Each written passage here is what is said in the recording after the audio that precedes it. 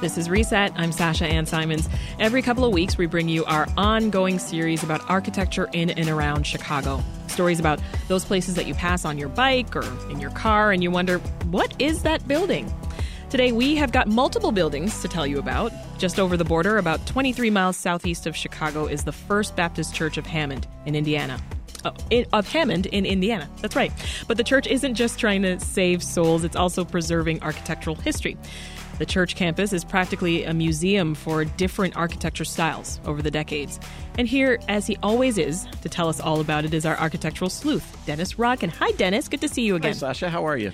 Doing well. Glad that you're here. I want you to start. I've already taken a peek at your article on wbez.org, but I want you to start by describing this church because it really is just a bunch of buildings, right? Yeah, it's more like a neighborhood. These are some blocks of State Street and Sibley in Hammond, which, as you said, is 23 miles from downtown Chicago, but literally a few blocks over the state line from the near south suburbs. And so you're really in the Chicago area. And over the course of years, this church has built some buildings. Those are primarily on Sibley, and preserved a whole lot more buildings, which are on State Street. So you're in this neighborhood that feels like a small town's downtown, but about 20 of the buildings are all owned by the same church, First Baptist Church of Hammond. So how did a Baptist church become a mini architectural museum? You know, I think sort of by default, they've been in Hammond since the 1880s and on a site on Sibley since 1889.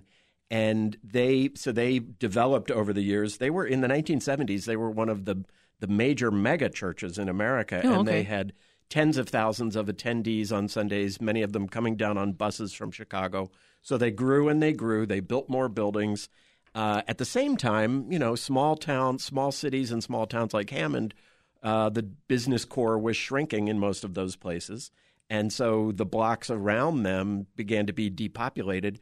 So over time, as I said, they've built a couple of buildings, and then they sort of picked up a lot of other buildings to preserve them. So as they're building these buildings, Dennis, what kind of architectural style are they using? Well, it's amazing. The ones that the church has built are primarily modern, and we'll talk about how one of them sort of engulfs an old historical building of their own.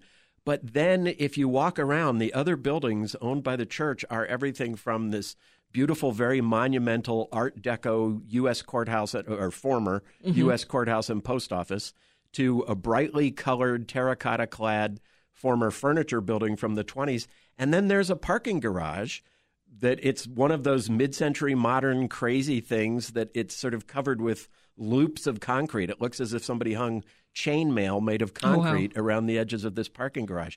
And there are others. There are also some that aren't visibly, they don't have a distinguished look. Okay. But it's just the fact that they're there. There's a whole row on State Street of old early 20th century commercial buildings like you'd see in any other town, which would have been torn down if it hadn't been for the church buying them and putting various programs in them. And they're still in use then, all these buildings? Most of them are in use. There are some that haven't yet been put back into use. Oh, I see. So in the article, I'm drawn to this one picture sort of in the middle where you talk about two mid-century brick buildings that make up what you call an avenue of crosses.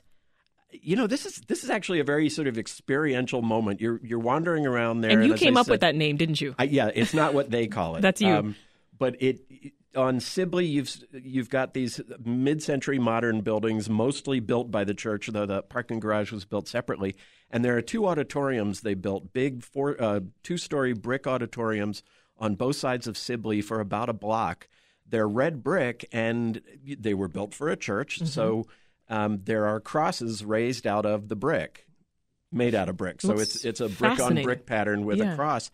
So as you pass down this block, I couldn't help but feel, I mean, this is a very sort of experiential moment where you're passing down this avenue with crosses rising up 2 stories above you on both sides. It's a really interesting piece of it. Yeah, no, it's incredible and captured really beautifully in photo in your piece.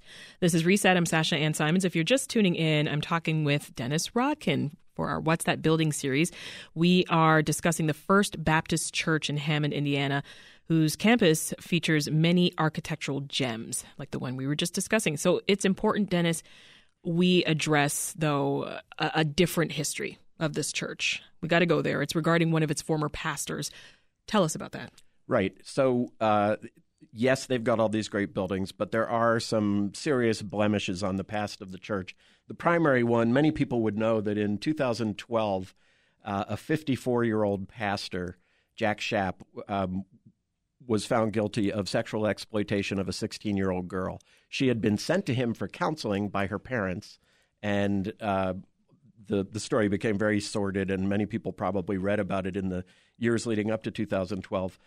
He was the leader of the church at the time. He was the son-in-law of the man who really built the church into a mega church, took over for his father-in-law, went to jail in 2012. And again, I think I said his name is Jack Schaap. He was just released from prison this year, early.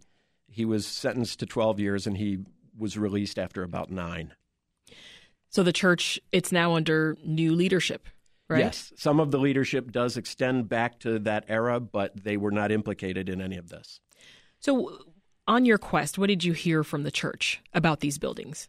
You know, it's really interesting. So I mentioned that people used to come down from, it still do, come down from Chicago on buses. And I met 2 different men who actually were part of that. One, Eddie Lapina, is now called the administrative pastor, and he deals with the campus, the buildings, among many other things. And he said, you know, we've been here since the 1880s. We're a part of the fabric of Hammond. If we can preserve a part of the physical fabric of Hammond, we like doing that. And so they've bought these buildings. They haven't bought them expressly because they're preservationists. You know, they need space. They have all these different programs. And in a few cases, they have demolished buildings. There was an old department store that in the early 20th century, they demolished to build what's now their primary church building.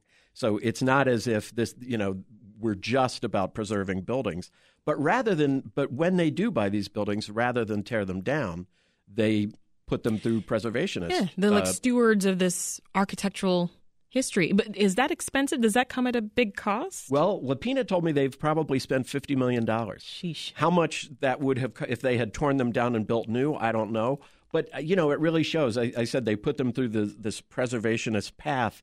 The post office / courthouse, which is now the offices of the church. Beautiful, big old Art Deco building, really wonderful from the street. You go inside, the courthouses, courtrooms. The wood-lined courtrooms have been preserved as meeting rooms. The judges' benches have been taken out and turned into information kiosks. There's terrazzo flooring, brass fixtures, all that sort of thing from the 1920s, from the origins of the building that they've polished up, put to good use. So they've done a good job as far as I can see. Did you just spend the whole day touring all these buildings? Because there's so much to see. You know, it is really interesting. I walked around with a man named Chuy Gonzalez, who is another one who went down on buses. He grew up at Roosevelt and Western, and he used to go down on buses in the 1970s to go to church, and he now sort of he's custodial manager of the buildings. He walked me around, and it's great to see something like that through the eyes of someone like that, because he talked about how we've got this great program over here, and look at this fantastic historical detail. He gave me a tour like, I mean, I couldn't have discovered these things on my own. One of the things he showed me is, as I mentioned, there are these 2 buildings that were built in the 60s. Yeah. One engulfs a historical building. They had a church that was built in the 20s, and then they're growing and growing and growing, and they want to put on a modern face. So they essentially wrap the old 1920s church in a 1960s brick wrap. Oh, my goodness. And I never would have found this on my own. Chuy showed me there still is a doorway from the old church, an exterior doorway of the old church on the interior of this new building, and carved above it is the biblical term, that we may know him. And so they've still got this sort of 1920s piece. And so yes, I did spend a lot of time. I went into the worship space and things like that. And you just it's fascinating. Awesome. Well, we'll have to leave it there for now. That's Dennis Rodkin, residential real estate reporter for Crain Chicago Business. His story's online at wbez.org right now. Thank you for another great story, Dennis. Thanks, Sasha.